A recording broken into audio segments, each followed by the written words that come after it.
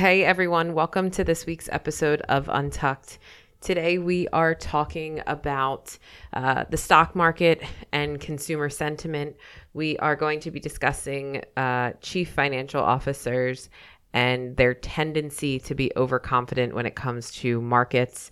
And then we're going to wrap up with a discussion around people leaving cities, moving out of very populated areas for a lot of reasons during this pandemic. And then we will wrap up with our top 5. Enjoy.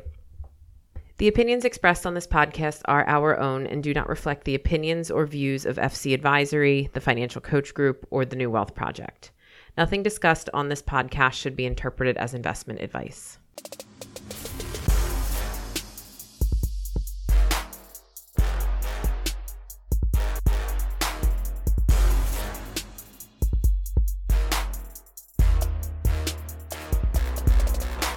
Welcome to episode 35. What did you just say? 35. 35. This is Megan. And Mike. This is Jeff.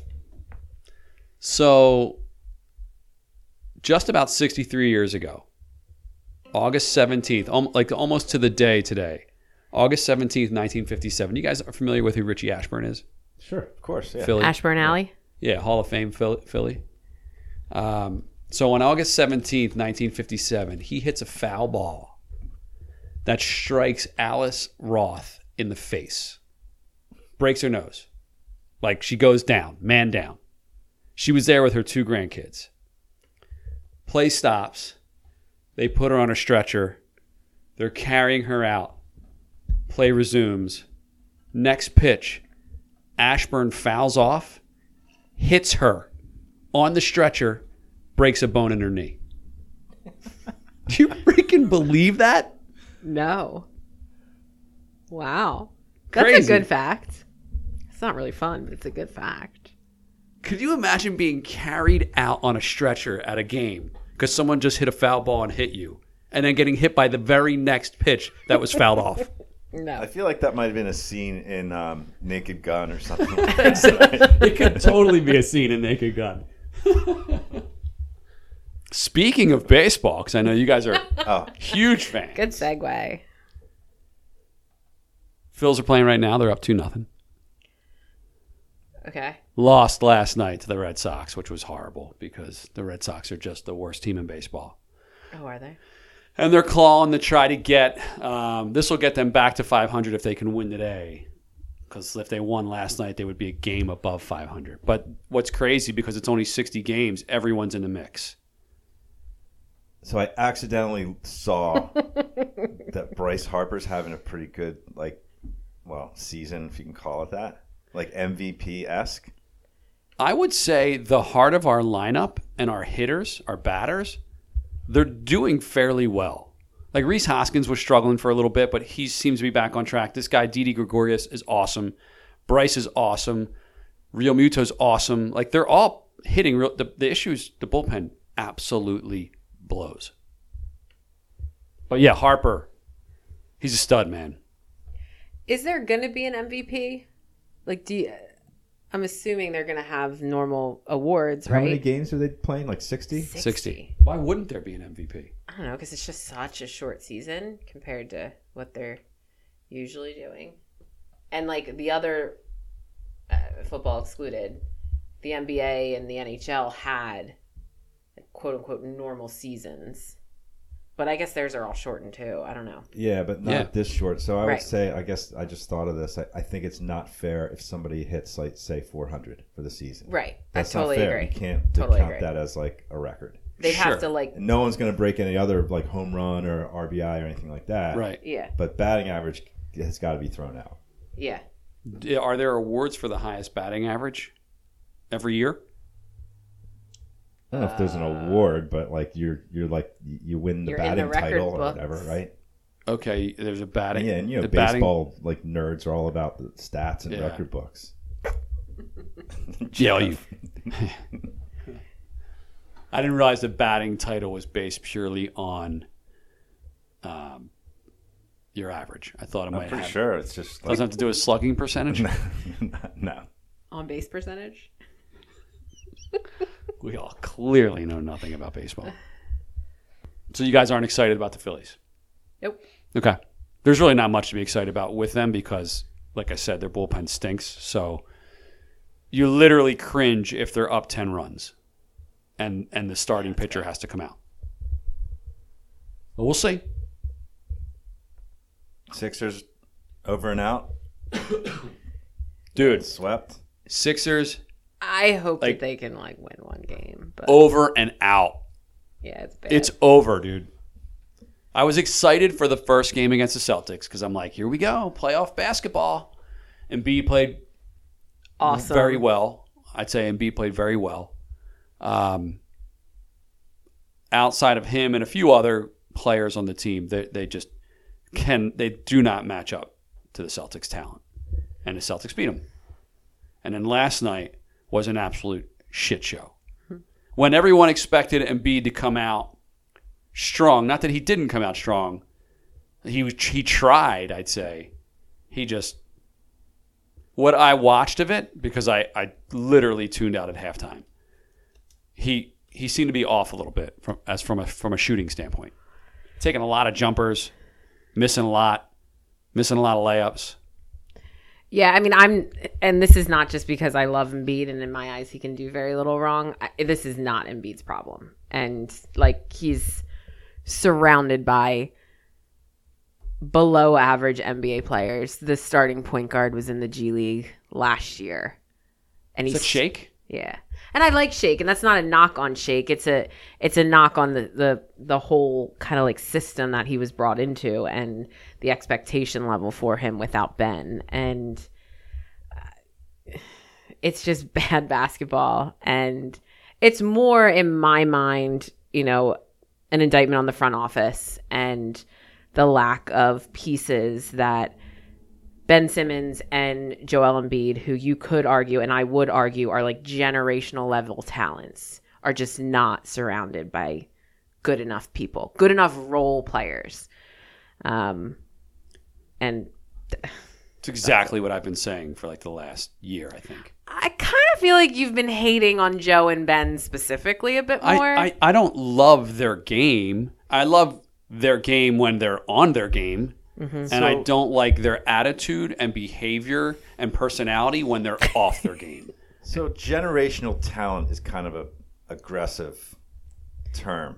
I mean, that implies Hall of Famer. I don't Joel think Embiid's a top 10 player in the league. I would argue top 5. He's the best center in the league right now. I don't think she's very far off. Embiid's unstoppable when he's on his game. Ben's ceiling is, I mean, now, and there's a lot of knocks on Ben, and obviously like him developing some sort of offensive game outside of beating people in transition matters, but like he should have been first team all defense this year. I cannot believe he wasn't. He led the team in the league in steals per game. Like he is impactful. So like I stand by it. Yeah, I think, well, I mean, wasting talent like that by not surrounding someone with the proper support, it sucks to watch. It's happening in hockey in Edmonton with Connor McDavid. It'd be insane to think about what he could do on a good team or with good players around him. So it sounds like it's the same thing here. Yeah. And then, Ben getting hurt. And I don't know how far they go with Ben. They were designed in like the way they're currently structured, they were designed to beat Milwaukee, which is probably the best team in the East. Definitely the best team from a record standpoint. But like Al Horford is not playing the way that they expected him to play. There are just pieces to what they put together this year that have not panned out at all. And they're paying a lot of very mediocre players a lot of money. So the issue now is that they're strapped. Like they don't have the funds to be able to make a lot of changes. So that's why it's even more frustrating because you're watching this right now happen and fall apart, but then you're recognizing that like the options to improve it are limited.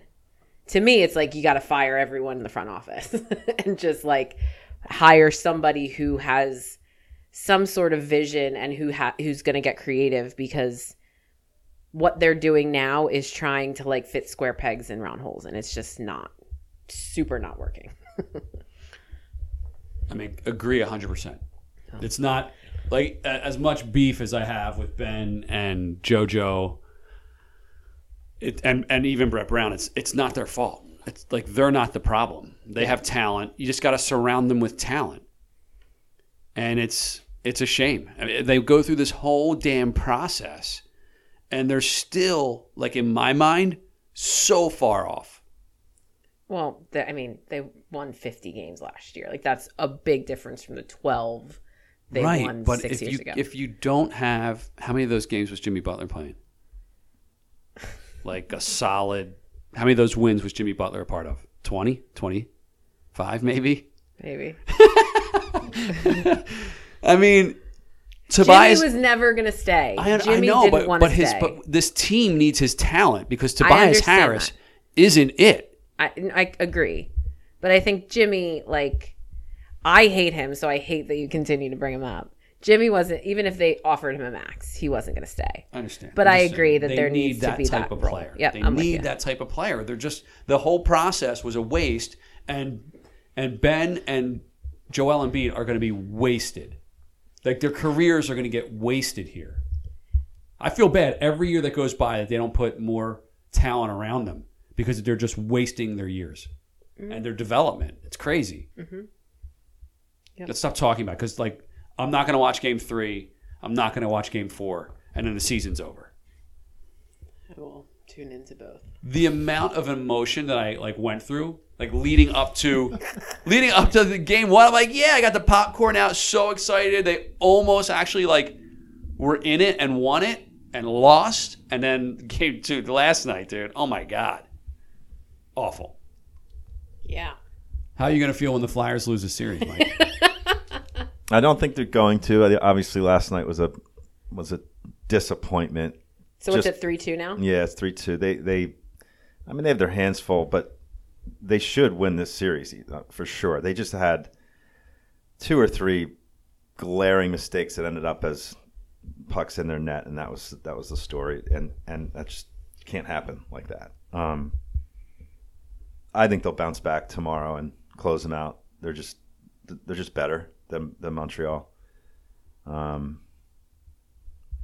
didn't have a great game, and then a couple other players made bad mistakes. It's funny, like 2 or even 3 years ago, if you just said, okay, Gostisbehere and JVR will be healthy scratches in the playoff game, you'd be like, what? And they're both out of the lineup, like voluntary or coach's decision, which is crazy. But they deserve to be out of the lineup. They both, like, JVR sucks. Yeah. And paying him a lot. And but they have depth. They're good. They're good up and down. So I think they'll move on. And then if they do win, they end up playing the Islanders, and that's going to be trouble, because they had a hard time with that team in the regular season. They're just a scrappy, like, muck it up in the corners, winning puck battles. The Flyers did not do well in that mode of hockey for whatever reason. So I think if they move on, it's going to be a tough next round.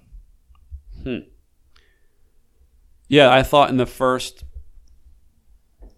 barring the second game, but games 1, 3, and 4, I'm literally watching the game and never felt this. I haven't felt this way in a long time, where I was sitting there and I'm thinking to myself, man, the Flyers are just a better team than the team they're playing. Montreal just isn't as good. Yeah. And I didn't feel that last night. I felt like they just got out-hustled, outworked. Yeah, a few pucks that I think Hart should have stopped. But I mean, they scored 3 power play goals, which has been their problem so far. That's great. Well, you would say, okay, they're going to get 3 power play goals, that's a W. But 2 of them were on a 5-minute major. Yeah, well, that's what you're supposed to do. That's just a different. Come on, dude. That's a different power play than a 2-minute minor. They had all the time in the world. They can relax, and I feel like when it's in the last 16 power plays they've had, they're nervous. They're like they're in their own heads that they can't score. So hopefully that helped. But Konechny, Giroux, they're not pulling the trigger. They're like completely in their own heads. I don't know what they're doing from an offensive shooting standpoint. Yeah, I think Konechny they need more from. I agree, but Voracek was on the board, so Yeah. I think they'll be okay. I feel pretty good about tomorrow's game. What time's the tilt? Hart had. I don't remember Hart ever sucking 2 games in a row. And I'm saying he sucked last night, but he let in 1 or 2 that he shouldn't have. He usually bounces back strong. Dude, they were literally pulling him from the game last night. Yeah. They were taking him out of the game. And they scored. The other team scored, and Yeah. and when the goal was done, the Flyers coach was literally taking him out of the game. The other goalie was putting his mask on. Then they decided to review the goal, and it turns out Montreal was offsides, so they disallow the goal, and they tell him, "You can stay in." Vigneault said he looked in his eyes and was like, "Oh, he's okay. Go back in." Just like, what? But I also heard he looked at the replay and saw that it was like deflected or something, and it wasn't as bad a goal as he thought, just from the eye test. So weird move, though. You're right. It was weird. It was strange. They were cracking up on TV, like, "What's going on?" Everybody the majority of the people I follow on Twitter are basketball and Sixers people, and like the Sixers game, by the time the Flyers game started, the Sixers game was over. So my Twitter feed changes to like, guess we're Flyers fans. Yeah, that's awesome. That's awesome. I've been watching the Flyers on the local on Philly, Yeah. as opposed to the national one, and I realized that I kind of I'm a Jim Jackson fan. I like him. He's good, even though he's a homer. How can I like you him. not like Jim Jackson? He's awesome. Yeah, he is, and I can't stand like Mike Milbury over on NBC. He's such an ass, and he hates the Flyers too. And he said in the other night when Hart got his second shutout in a row, 1-0. He's like, oh, he got lucky. It was a lucky win. The kid's like 22 years old, and he just shuts out Carey Price. Price in the Canadian. He's just a. I can't watch the national feeds. Yeah. I can't. Last night though, you had to, right? The Sixers, because of the Flyers. Zumhofe wasn't. Oh, maybe. Yeah, it was Stan Van Gundy, who was good. He's like angling to get Brett's job. Really? Yeah, and he's a very smart guy, like a very smart basketball mind, and he's like, here's what I would have done in this situation. Awesome. And you're listening to it, and you're like, oh. Makes sense. Yeah, I'm like, do I like Stan Van Gundy now? More than Brett? We good? Yeah. Yeah, moving on. Coach's Corner. Understanding the disconnect between consumers and the stock market. This was an article written by Marcus Liu on visualcapitalist.com. Marcus's article describes the large disconnect between the U.S. stock market, which despite losing 30% of its value in March, has a positive return for the year, and consumer sentiment as measured by the Index of Consumer Sentiment. He offers 2 specific reasons for the disconnect: tech dominance and the Fed. So this article kind of had like a lot of visual components to it. But I guess the point was to just maybe provide some context around why the economy and, generally people feel like things are falling apart, but the stock market is just not reacting that way. I thought the article's explanation of why the market isn't in turmoil, relative term, right? I mean, it's very volatile, but it's positive for the year, which if you asked anyone in March, they probably would say there's no way that we're going to get positive gains in the market this year. I found the explanation something I can wrap my brain around, right? The tech-heavy S&P, which I've been trying to explain to clients, and Mike, you correct me if I'm wrong, that the S&P 500 is made up of 500 companies, but what's really driving the growth of that this year is a handful of companies. So that's why you're seeing the economy may not be doing well, but the market is still doing okay. Yeah, so I mean, this is a pretty instructive year when you split out even the S&P, let's say, into its 9 or 10 sectors, from tech to healthcare to energy to financials, and there's a huge gap between tech, which is roaring, to you look at energies and financials, which are big losers for the year. So and when you say tech, you're not referring to small cap. You're referring to big tech. Yeah. So that's kind of a somewhat normal. It's usually like not every sector is up or up a lot or down a lot. We see that in these. We show these charts all the time, and it's the purpose of diversification and all that sort of thing. So this year is kind of like it's misleading in a way because if you don't happen to own big tech companies, you're probably not doing well. Yeah. But I think the other point and we talk about this all the time, the economy is not the market, and consumer sentiment indicators are not the market. They're not at all the same. I mean, the market only is forward-looking, and the market really, I think, more than anything, is pricing in and expecting kind of a short-lived problem here. That whether it's the vaccine or therapeutics or whatever, I think the market is telegraphing that this will end sooner rather than later, and the damage certainly will be done to certain companies and businesses, but overall, we'll be back. And I think also one of the best observations I've heard is that what the pandemic has really done is just accelerate things that were going to happen eventually anyway.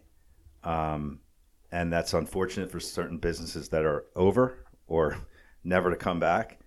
But it's like this was just an accelerant, and it's instead of taking 5 years or 7 or 8, it's taken 6 months or 1 year, and that's good for a lot of businesses, and it shows up in asset prices. I think people are mad. A lot of people are mad about it, or they're convinced that this is going to be a massive drop coming because this is all just Fed. The Fed did it. The Fed did it. And by the way, I have a beef with one thing in the article talking about the Fed buying bonds and basically propping up company stock prices. Indirectly, maybe, yeah, but they're buying bonds on the secondary market. It's just like when you buy a stock, you don't give the company money. You buy shares of stock from somebody that's selling it to you, and the company doesn't get any money. Just like the Fed isn't giving Walmart money by buying their bonds. They're buying their bonds on the secondary market, which is, a transaction between a buyer and a seller, not the company. So I think there's a misconception. I think the article did a bad job of explaining what that effect is. It's just providing liquidity in the bond market, which indirectly helps the stock price, and helps, in a very indirect way. It's not as like, and again, people are mad about the Fed's intervention here. It's helping. I don't understand why anybody would be pissed off at what the Fed is doing, but it seems like so many people just have this beef with Fed intervention, I think a lot of people have beef with that. Yeah. Well, I think people just, again, and we talked about this before, it's going to add more to the debt, and our grandkids are going to pay for it, and taxes are going to go up, and yada, yada, yada. And we've talked about that kind of maybe as not being a fair take. It's an interesting comment that you made. This kind of just speeded things up, or sped things up, I should say. And I may have misinterpreted what you said, but if you're a business that has to shut down for 3 months, and that puts you out of business, how strong of a business really were you? Are there that many? Do the majority of small businesses that operate in this country operate on that thin line? I think, yeah. I mean, I think it's unfair to expect an absolute shutdown for like, that's unprecedented. It's not something you would plan for. You would plan for a recession or a major hit to your revenues or a slowdown, but not an absolute like stoppage for certain businesses that had to do that, right? Yeah. Like, I mean, if you're a gym chain and all of a sudden you can't operate at all or charge anybody for 6 months, I'm just making it up. Like that's not something you can plan for, I don't think. Yeah. That's just my opinion on it. And people have equated it to like, well, personal finance, rules are that, or guidance is that you should always have, 6 months or 12 months of emergency cash or savings. And why don't companies do that? Well, that's just unrealistic to think you can have, other than maybe, Apple and Microsoft and some of the biggest behemoths that have insane amounts of cash on their books. Nobody carries that much cash to float operations for that length of time. It's just it just wouldn't be good business to do, actually.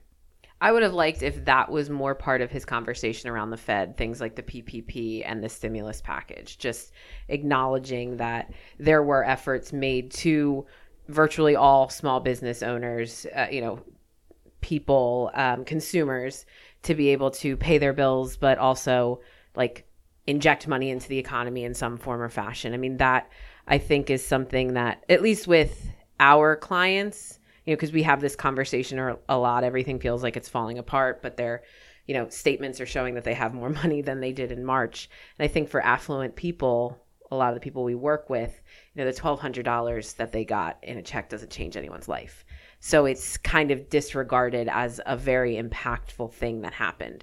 Could it have more? Could it have been more? Should it have been more? Maybe. Yes. We don't have to debate that. But I think there's like a level of wealth where people have these types of discussions and conversations around why is the economy bad, but the market is good. And there's just parts of what's happening or what has happened that don't impact them. So they forget that there are these very real things that have been put in place to try to, improve things a bit. Yeah. And just to add to that, again, we've said this ad nauseum, or at least I have, the market doesn't care 1 second about what happened in February, March, April, May, June, July. It doesn't have anything to do with what equity prices are right now. It's the expectation that this recovery is going to happen fairly quickly, strongly, and that for most businesses they're going to be normal pretty soon. Yeah, and that's all that matters. So if you disagree with that, it's fine, and it certainly could happen that way where things go south. Again, for a variety of reasons, but right now the market's positive on the future, and why shouldn't it be? I don't understand why people give a shit and try to figure out why the market's doing what it's doing relative to the economy. Like, who cares? Who cares? First of all, whatever happens today is history. Like you just said, Mike, it has nothing to do with where it's going to go. But who really cares? You can't do anything about it. We know they're not 100% correlated. They're not going to move the same way all the time. And in addition to that, why do we care about consumer sentiment? Why do I care? Why is there an index telling me how consumers feel about the market? Again, all based on what they've just went through and what they are speculating is going to happen. Why does that index even exist? I do think there's value to trying to gauge what the mood is, because the overall mood, and I'm using that word loosely, is what helps you figure out how much someone's willing to pay for $1 of earnings, which is the multiple, right? Okay. So like, in a really good mood, you're typically willing to pay more because you think things are going to improve. But I mean, I don't know the numbers. I bet you if you go back to February, March of 2009, consumer sentiment numbers were horrible. When the S&P was at 700 briefly, right? And then it just roared from there. So I think if you use it as as a tool to predict the future of the market, to your point, Jeff, I think that's the wrong way to look at it.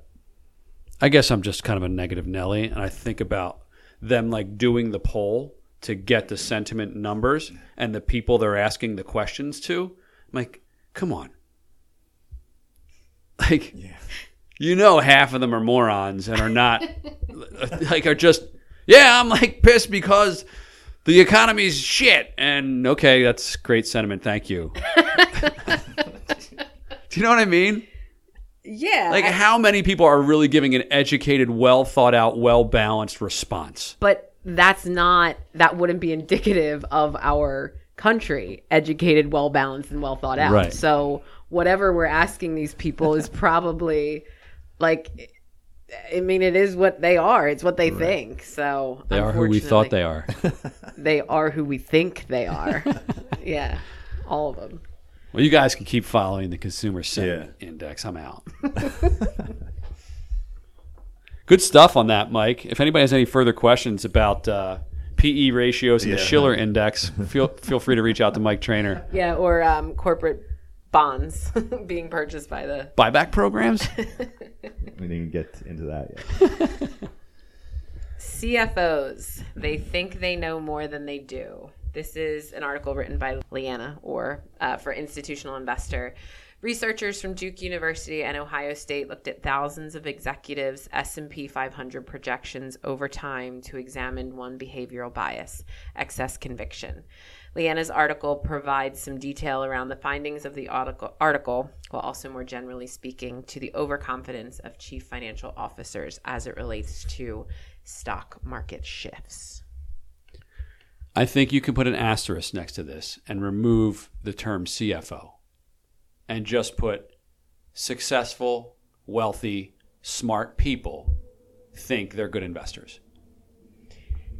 I don't think it's unique to CFOs. It's a syndrome that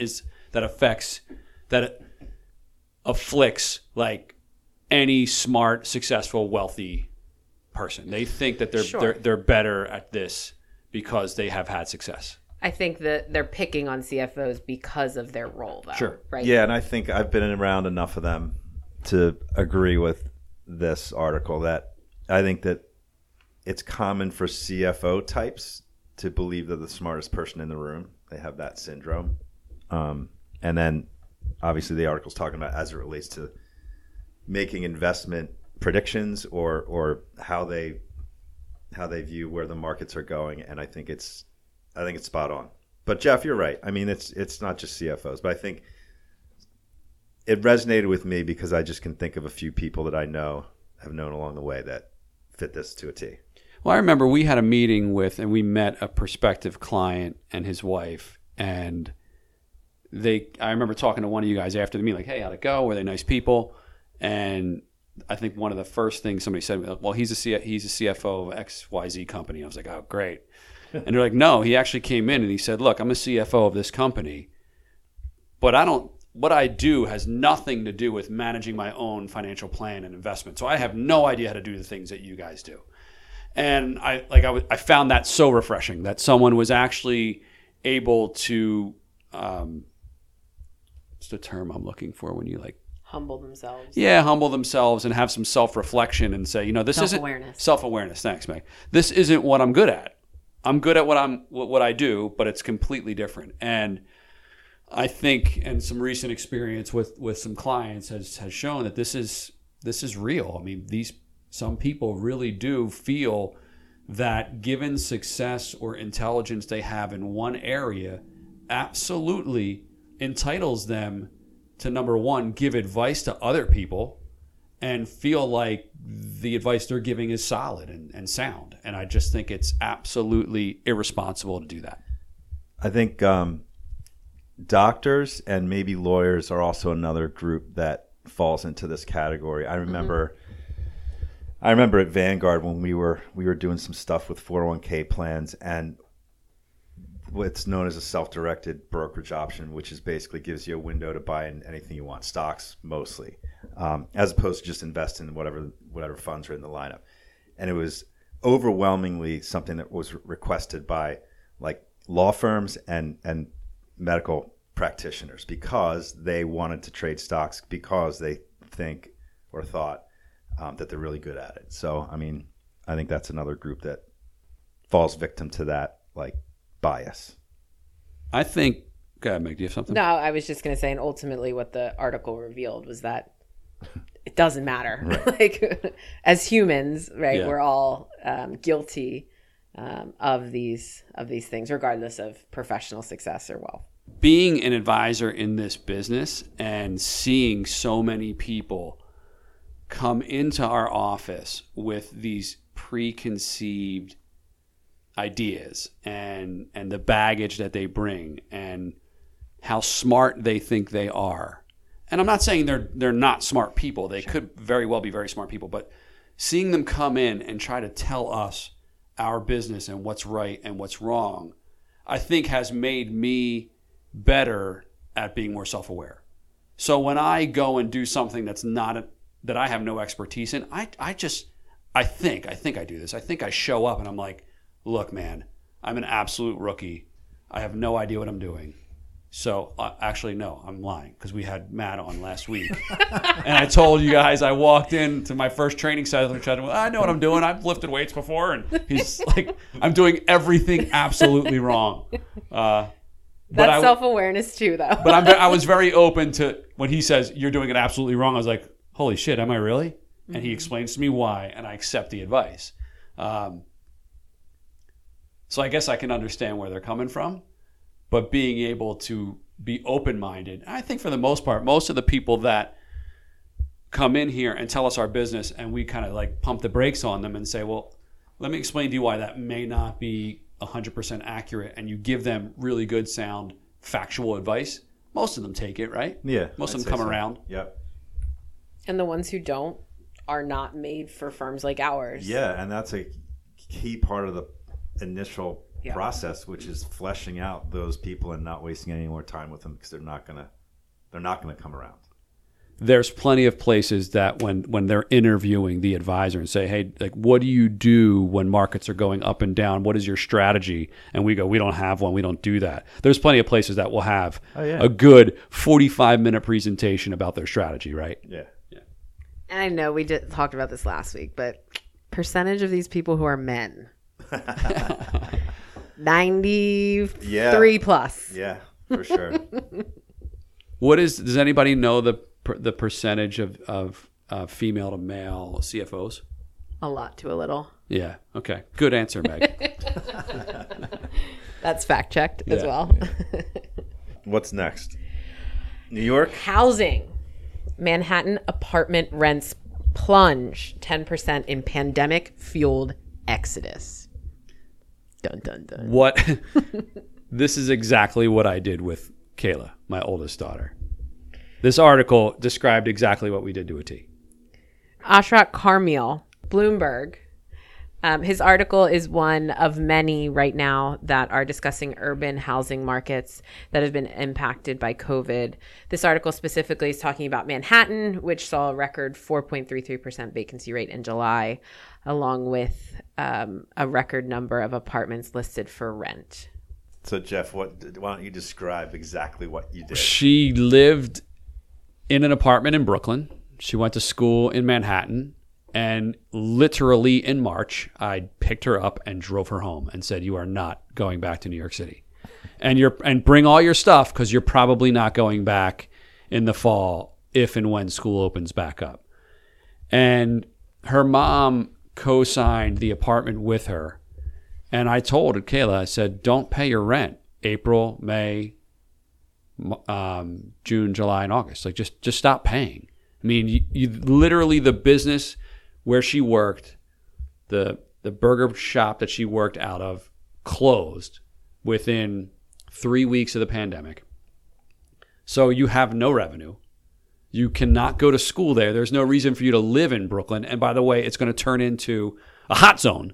The epicenter. The epicenter.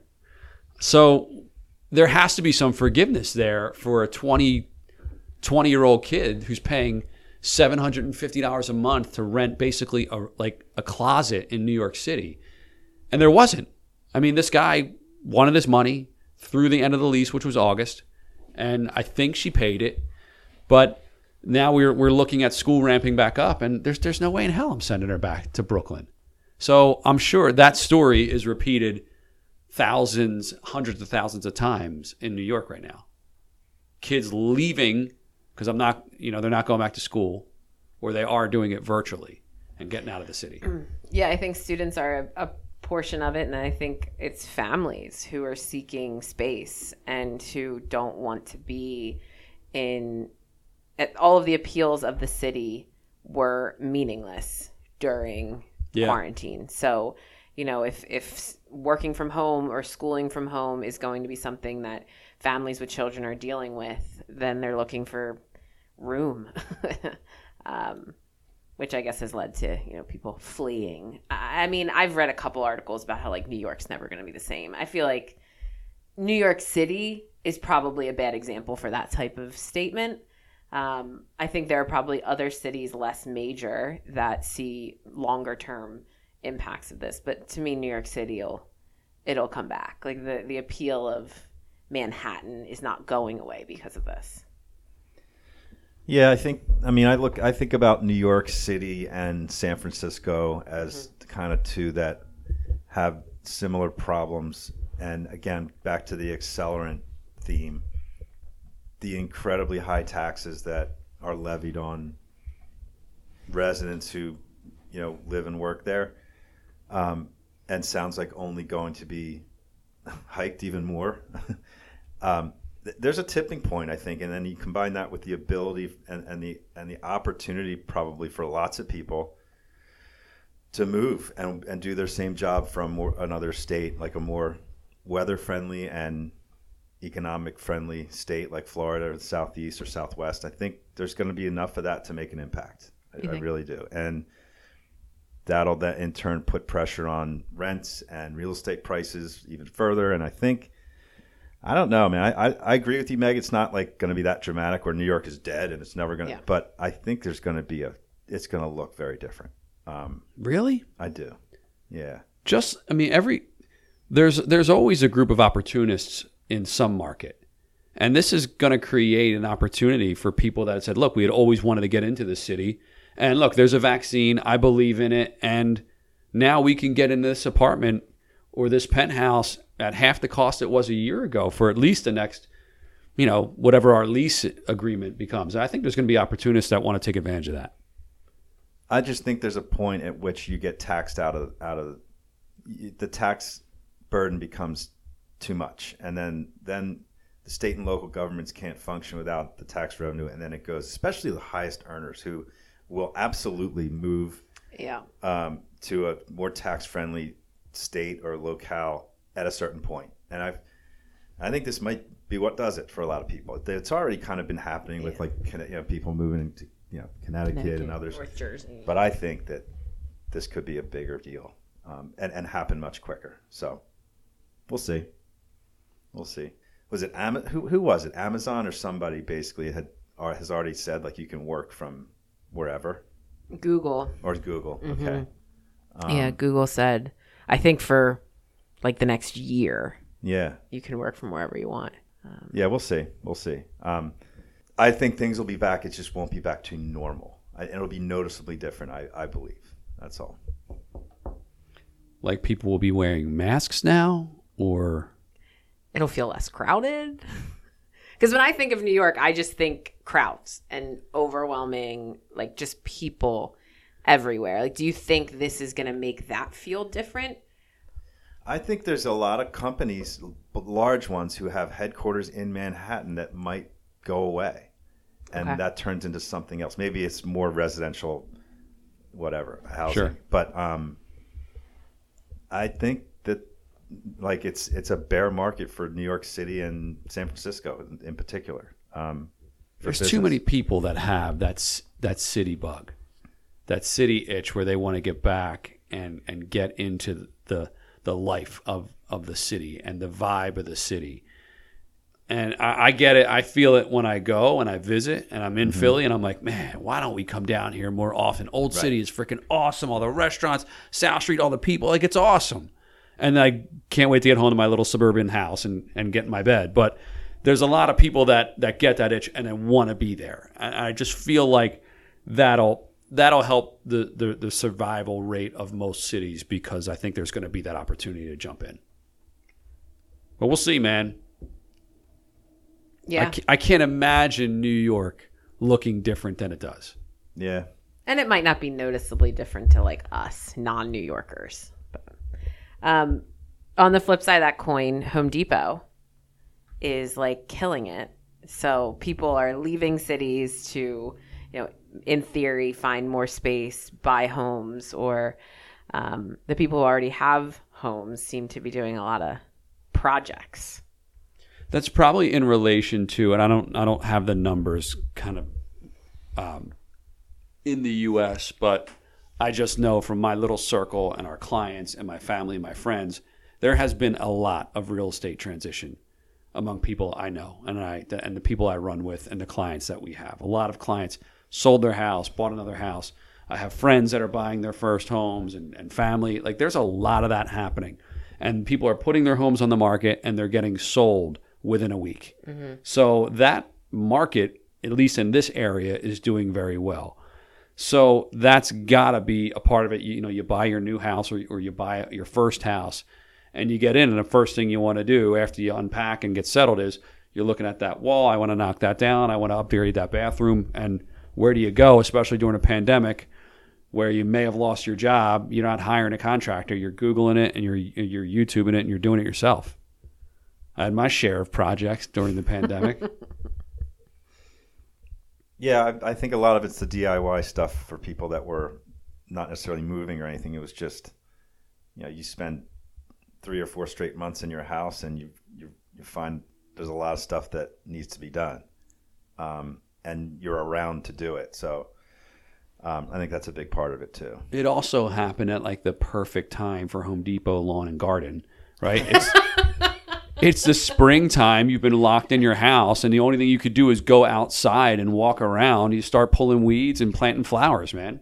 Is there any reason why there's a Lowe's and a Home Depot?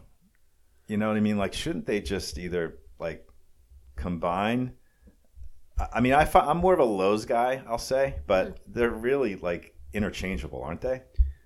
What's crazy is there is not a huge disparity in price on most things. I have found some products where at Depot it's $7 for a cabinet pole, and Lowe's has one that's identical. It's like $1. But the majority of the stuff in there is pretty much the same price. So there is no competition. You're not creating any kind of competition from a price standpoint. Yeah, just merge. Because, I mean, the competition to me is more Amazon, right? So, like, if I need an extension cord, I used to go to Home Depot to buy one. I'm now going to Amazon, which I just did the other day. It was an awesome extension cord, too. But you know what I mean? Like, all those little items that you can order online, it's weird to me how well Home Depot is held up in the face of Amazon competition specifically. Obviously, not buying lumber and stuff like that, but all those like miscellaneous things, they show up at your door the next day. I don't have to drive to Home Depot. So go ahead, Meg. I feel like some of that though is when people get in, like, I'm going to do this project, they want to do it. So it's a matter of getting in the car, driving, buying your supplies, and getting started. Like, I don't know how many people sit down and like, okay, let's plan, and especially if it's something mostly cosmetic, it's like, let's just go get all of our shit and this weekend I'm going to paint the bathroom. Yeah. So I'll order it on Amazon now on Tuesday. That way Right. it's here Friday so I can paint on... No one thinks like that.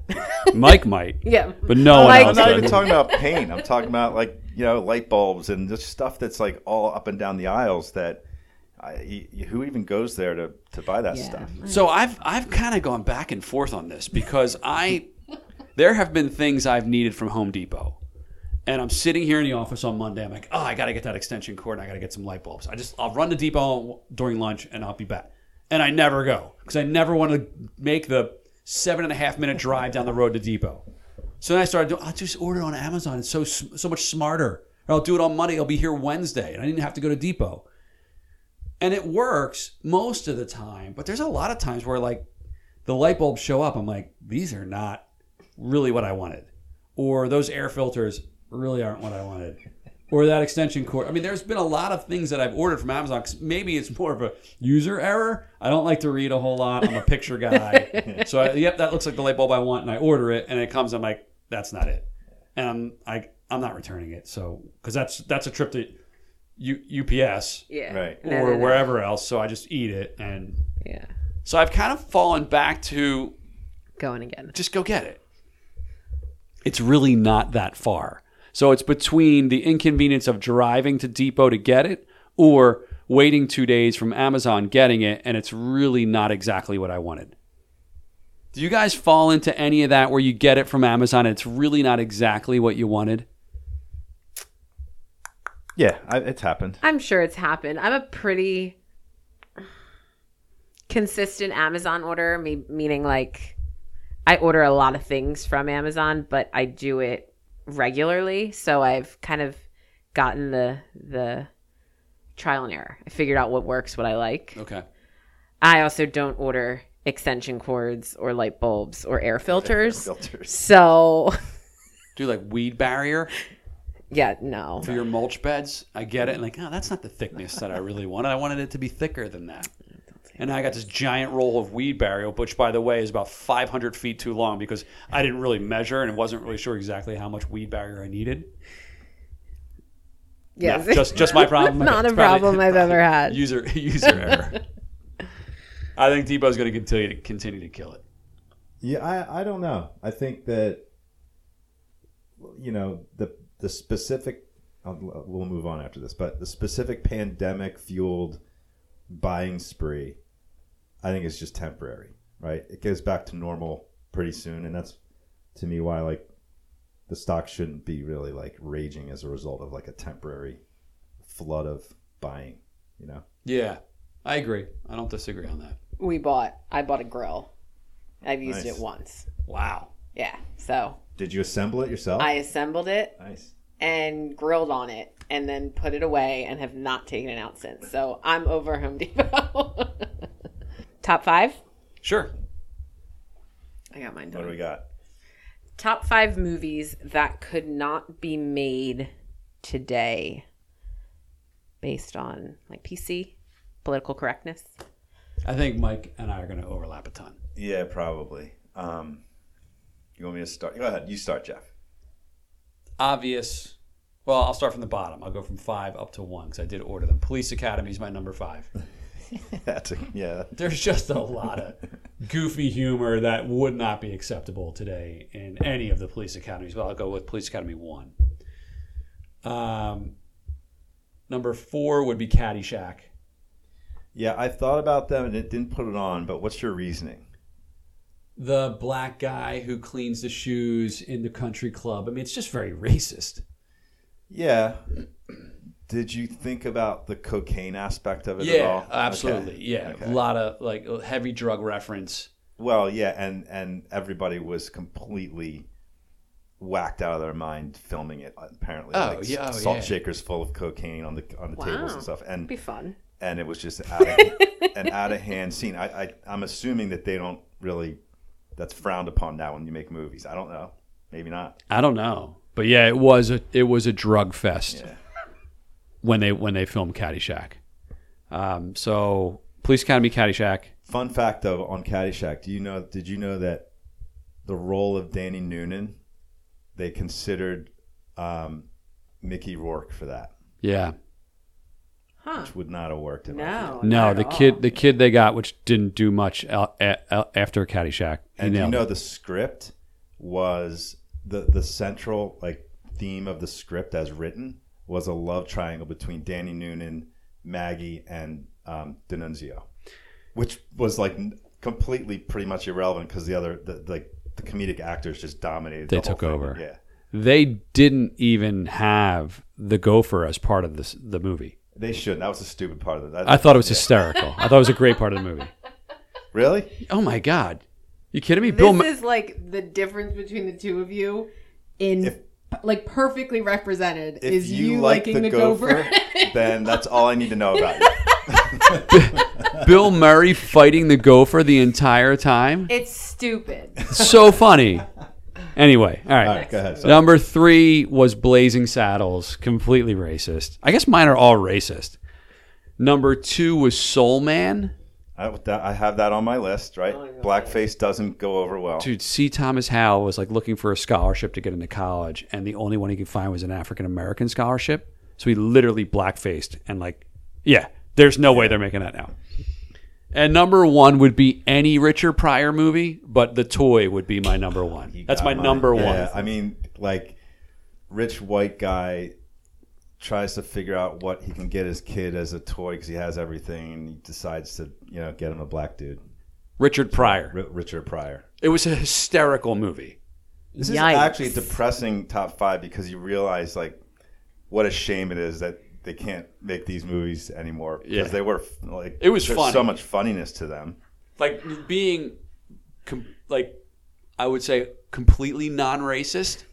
Watching it, I found it funny, like knowing that like this is just crazy to people who made this movie, Yeah, yeah. and like it's completely like inappropriate. I wasn't like cheering it on, like, Yeah, that was. but that was far and away my number one. Yeah, those two are on my list. I'll continue. I have Airplane That was a consideration. because some of those jokes were just like, I mean, there's the one the pilot says to the little kid, like, you ever seen a grown man naked? You know, it was like innuendo about like molesting kids like, and stuff like that. Just and there was just so many that were like over the line. I've got Big.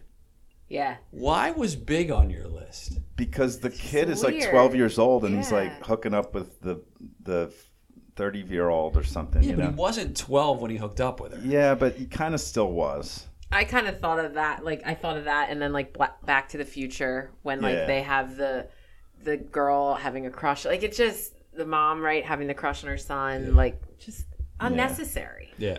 My other one I have is Dirty Harry because, I mean, police brutality, that was like the poster child of it. That's Him, hysterical. like his That's character. hysterical. He just went around and just like abused anyone, whether they were criminal or not. Good on you. Very That's timely, actually, Mike. yeah, that's a good one. And then my first one I mentioned to you guys before, Tropic Thunder, would just never be able to see the light of day because of the Ben Stiller playing the mentally challenged character and basically making fun of it, and then and obviously what's his name, Robert Downey Jr. yeah. playing the black dude. Such a good movie, though. Oh yeah, but I don't think there's no way they could come out with something like that today. So I take your black face and I raise you a white face. White chicks. I Good. think I like never saw that. oh, a good it's answer. so funny. It's the Wayans brothers parading around as white women in the Hamptons. It's hysterical. And honestly, I would argue that it could be made again today, but then all of the Karens of the world would be like, Right. how come they can do that? So Didn't one of the Wayans brothers look exactly like Iggy Azalea after they both he dressed up as kind the of white chick? did. Yeah. I now pronounce you Chuck and Larry. Yeah. With Kevin James and Adam Sandler, Yeah. like pretending to be gay to get like benefits from the fire department. Right. 16 Candles. Yeah, I thought about that one. Was that with Long Duck Dong? Yeah. Yeah. So aside from that, there were like Like he super- was like the most Asian on the the planet. most every And they just stereotype. made fun of him. Yeah. the whole Yeah, time. it was Just terrible. because he was Asian. Yeah. And then there were super problematic themes about like women being drunk and men taking advantage of them. Right. That were actually spoken about. American Beauty. Yeah, good one. That was a good one. And mostly this comes from Kevin Spacey just like playing the creep, like being a creep, but then having a crush on his like, you know, minor daughter's best friend. yeah. And like the way the movie was made, it just kind of creepy And feeling. now, isn't Kevin Spacey really like a bit of a perv? I think towards boys, but yeah. Yeah. Okay. And then Never Been Kissed. I Really? saw that one. Yeah. Drew Barrymore. It's a great movie, by the way. All right. So Drew Barrymore is I don't know if that makes me very no, it's a good, so Drew Barrymore is a reporter. yeah. And she goes back to high school to try to become like one of the popular kids. And she ends up having a crush and an eventual relationship with her teacher, who like she's a consenting adult, but he doesn't know that about her. And then her brother comes into the mix. He's like a 23-year-old college, I don't even know if he went to college. He's a baseball player. He goes back to high school as a high school student, makes the baseball team, and then starts dating a 16-year-old. Like, it's just icky. Yeah. Like, it would never happen now. Probably not. Definitely not. He dominated in high school, though, by the way. He had scouts coming to check him out during the games. But it's also like, He was like the man instantly. how does that happen? How does someone just walk off the street and be like, you know what, I'm going to enroll in high school today? Because they're both kind of young looking, right? Drew Barrymore doesn't look her age; she looks younger. At least in the movie, she did. And this was Courtney Cox's brother. Is that his name? Arquette. David Arquette. David Arquette, yes. Yeah, no, that's a singer, isn't it? No, that's him. David That's him, Arquette. yeah. And I think it's Courtney Cox's ex-husband. Oh, she was married that's to right, him. Okay. He looked like a baby in the movie too. So it made sense. I still don't know how someone just walks in a high school and they're like, can I start going to class? Can I join the Yeah. baseball That would team? never happen. You're right. Yeah. No, and then the fact that they added the relationship element to it just made it. With the teach. Mm-hmm. Yeah, it was pretty nasty. All right. Good top stuff. 5, Meg. Yeah. Thanks for listening. See ya. Till next week.